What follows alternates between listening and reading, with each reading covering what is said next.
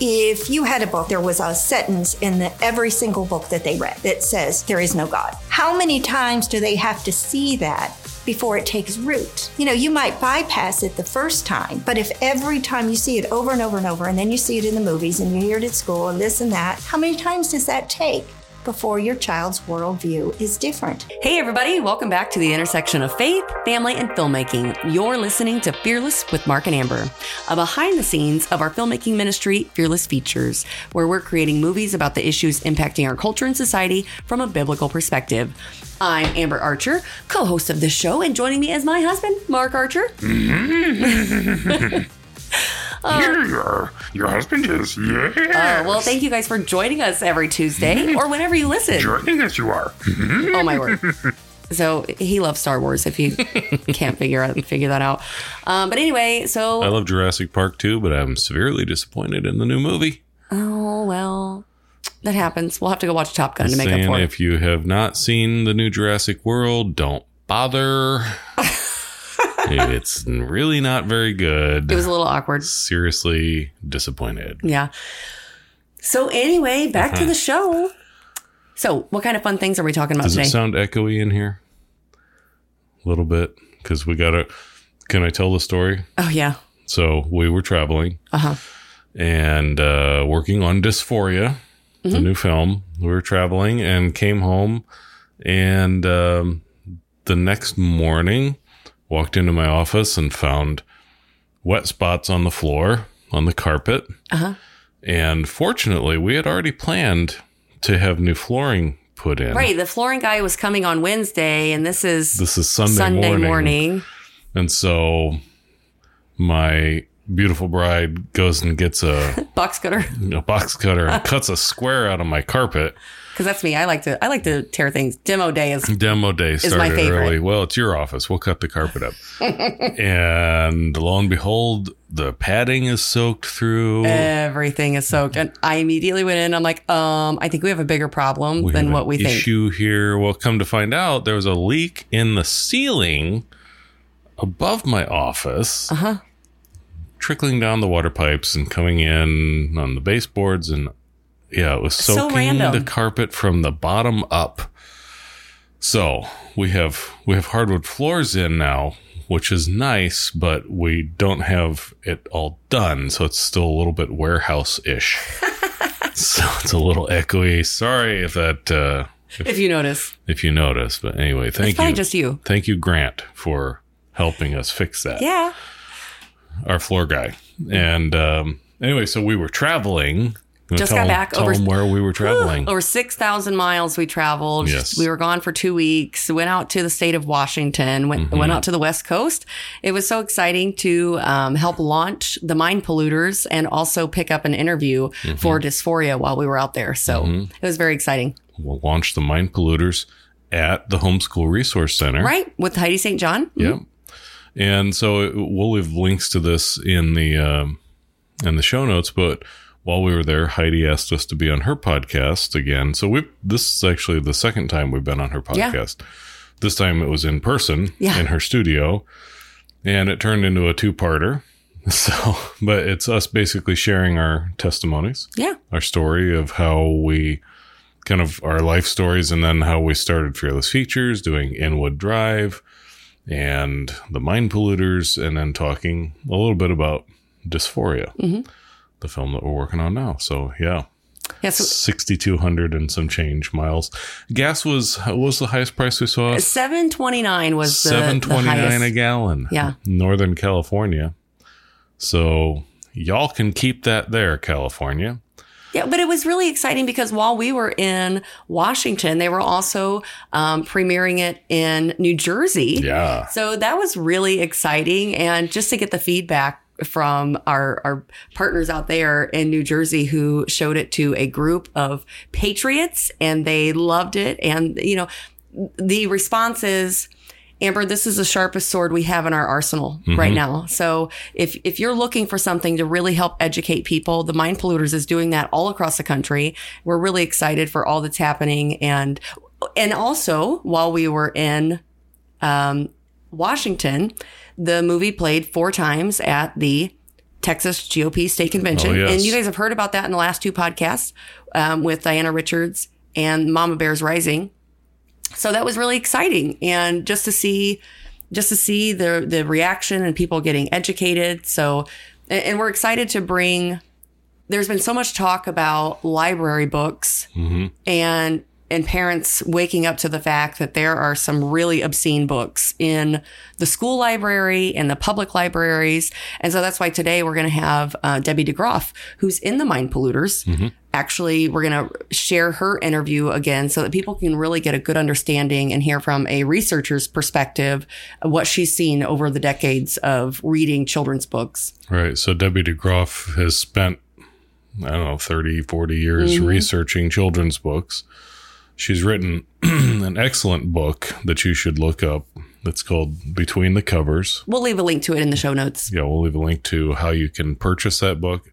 Highly recommend it. She especially talks in her book about the Accelerated Reader program and how a lot of these obscene and pornographic books have just been lumped in with the AR program, and there's really no filters on these things. So. Well, and what's so fascinating is you have all of the parents pushing back against these obscene books in the libraries. And yet I've got an article here from LifeSite. The headline is Top U.S. Library Group Joins Forces with Publishers to Keep Explicit Pro-LGBT Books in Schools. So a group of teachers unions, librarians, and book publishers have formed a coalition of more than 24 organizations that oppose banning sexually explicit and pro-LGBTQ books in schools. People say we're crazy, and no, you don't really have those in your schools. Right. No, they're really there. And people are beginning to find out how those books got there. And actually, we've had multiple locations across the country, parents who are going and challenging the schools, and even administrators and, librarians are looking at this and going, okay, how did these books get here? Because a lot of times they've been in there for decades. Yep. And nobody really knows, because so many times the librarians change, you get new people in all the time. And so they're really looking at how library books are coming in through the process and really starting to filter. Which makes a good point of why it's so important to be just to not go in with both barrels blazing when you start researching these things, because there was an example near us where some of these books were found in the school library, and the school librarian had no idea. Right. And the school librarian that was, currently running the school library did not have anything to do with those books getting there. So to go in and start demanding, their heads on platters is not helpful. You put them in a defensive spot immediately, and truly, in a lot of cases, it is not their fault. These things were put there a long time before a lot of these people got in there. There's thousands of books in there. So it's not like they have time to come in and, go through every book that's in there. Yeah. Right. They have a lot of things to do. So you just got to be very methodical and gracious, and, go to them and say, I found this book. It's concerning. Let me show you what's in it. And don't immediately take to social media and start calling them out. Right. Go to them first, and then, go through the proper channels. That's the right way to go about this. And unfortunately, there have been many cases in which the school just refuses. And so let them get to that point where they refuse. Then you can set it ablaze, right? Yeah. Then you can go for, scorched earth if you need to, but don't start that way. Yeah. So if you need more information, you can always, the Mind Polluters is a great resource and tool for you to use to help educate not only yourself, but your community. You can visit our filmmaking website, fearlessfeatures.org. And there are DVDs now available that you can purchase. If you want to do a screening for your church or your grassroots group, public screenings, we have options for you to do that. There is also a full Spanish version of The Mind Polluters now, Los Contaminadores Mentes, that, as we're recording this, has just been completed and will be available. For now, it's only going to be available on streaming. Right. But, if the demand is there, we will make hard copies of that available on DVD as well. Yeah, most certainly. All right. Without further ado, let's get to Debbie DeGroff and let her talk more about the library books and the research that she's done over the past decades. Well, my name is Debbie DeGroff, and I'm a wife, a mommy, and a grandmother. And when our oldest son first began to read, I would take him to the library. And as he was choosing books, I would take home just about all of the new books with the shiny covers because they were on a special shelf. And juvenile books take about 15 or 20 minutes to read normally. And as I started reading these, I noticed something that was so different from what I was used to because I had been a voracious reader. I read and read and read and read, and these were just different, which made me start asking questions.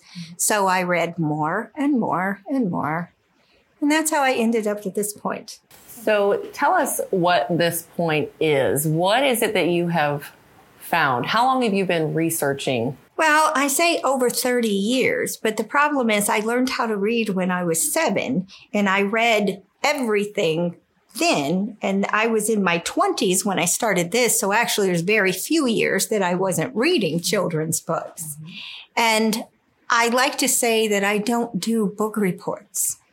It's the patterns that I have noticed over the years. And when you read some books, sometimes you see things that you kind of flag in your mind, but you don't think much about it until you've read 10 more books and saw the same thing. And then you realize, okay, there's a pattern forming. And that's what I look for, the threads, the patterns, and why they're there and how it happened. So what patterns are you seeing that every parent should be concerned about? Well, whatever new vice really could sum it up. If you have the transgender movement, or if you had the LGBT movement, if you had sexuality in books to begin with, whatever, you start seeing these patterns that are coming in all of the books from all of the major publishing companies. It's not an isolated one. It's all coming in at the same time during the same years. And so you start wondering how that's happening. And it's my personal belief from doing this for a long time that the books have the changes in them that they're wanting to develop in society before you even see it in the movies and, other forms of media. Can you give people an example of the types of patterns that you're talking about? Okay. Well, in 1969, you had the first homosexual protagonist in a children's book. And in one of the books that I have read from one of the editors had all their letters published. And so they have all the correspondence between that author and everything that they had to do to get that book published. And it was interesting because that editor was a lesbian. The author was a homosexual. And they knew that it was going to be hard to get past librarians and parents. So they talked about their plan of how they were going to get it endorsed to get it through the gatekeepers. Okay. So after that started, then you start seeing that opening up in all of the other children's books. It's always that first one, with the transgender movement or whatever. Donor offspring children. And I do deal with that in my book.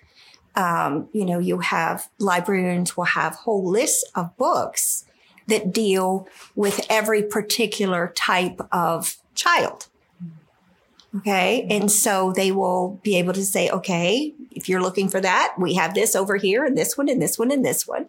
And that's kind of how it works. So that's what I mean by patterns. You said the lesbian editor and the homosexual author. Mm-hmm. So how were they able to go around the quote unquote gatekeepers? Well, the author had suggested Mary Calderon, actually, with Seeka's Planned Parenthood, okay, to do the endorsement. But the editor decided on a different doctor. I believe they might have been a psychologist or a psychiatrist. I can't remember right now.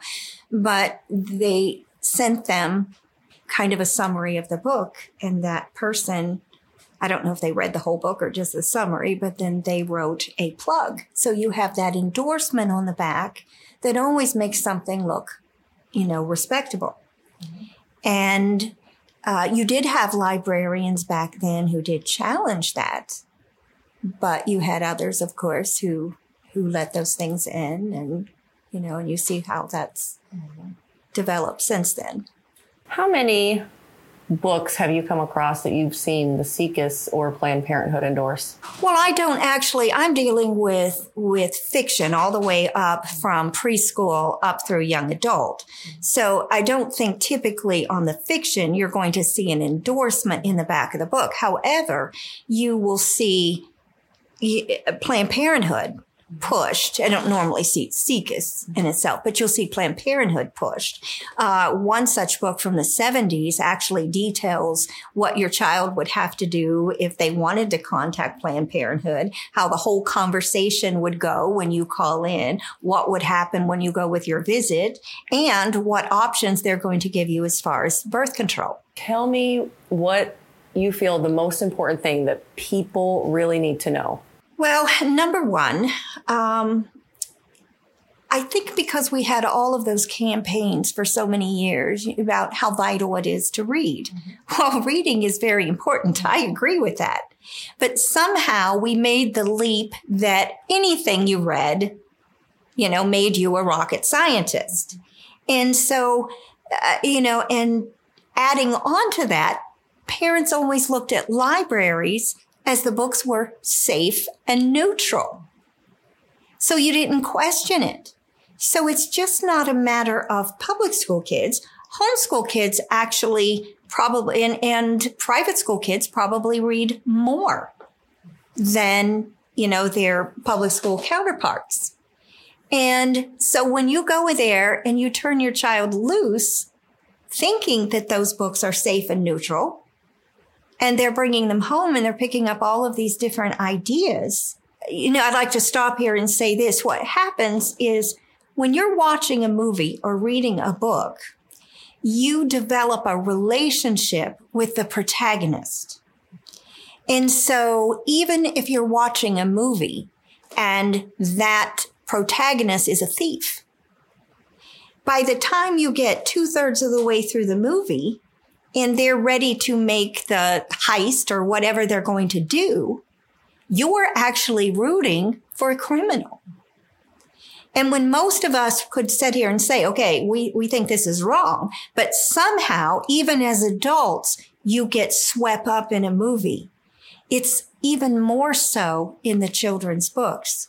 So a lot of times you can take a child who knows the difference between right and wrong, and by the time they finish a book, it's so strategically done, and it's such an emotional thing rather than a factual thing that that by the time you get to the end of the book, your whole worldview has changed, especially when you read many, many, many books that are taking you in that same direction.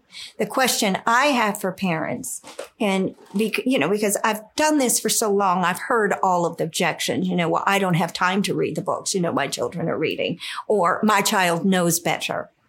Well, if you had a book, and I'm just making this one up and throwing it in, and there was a sentence in every single book that they read that says, there is no God.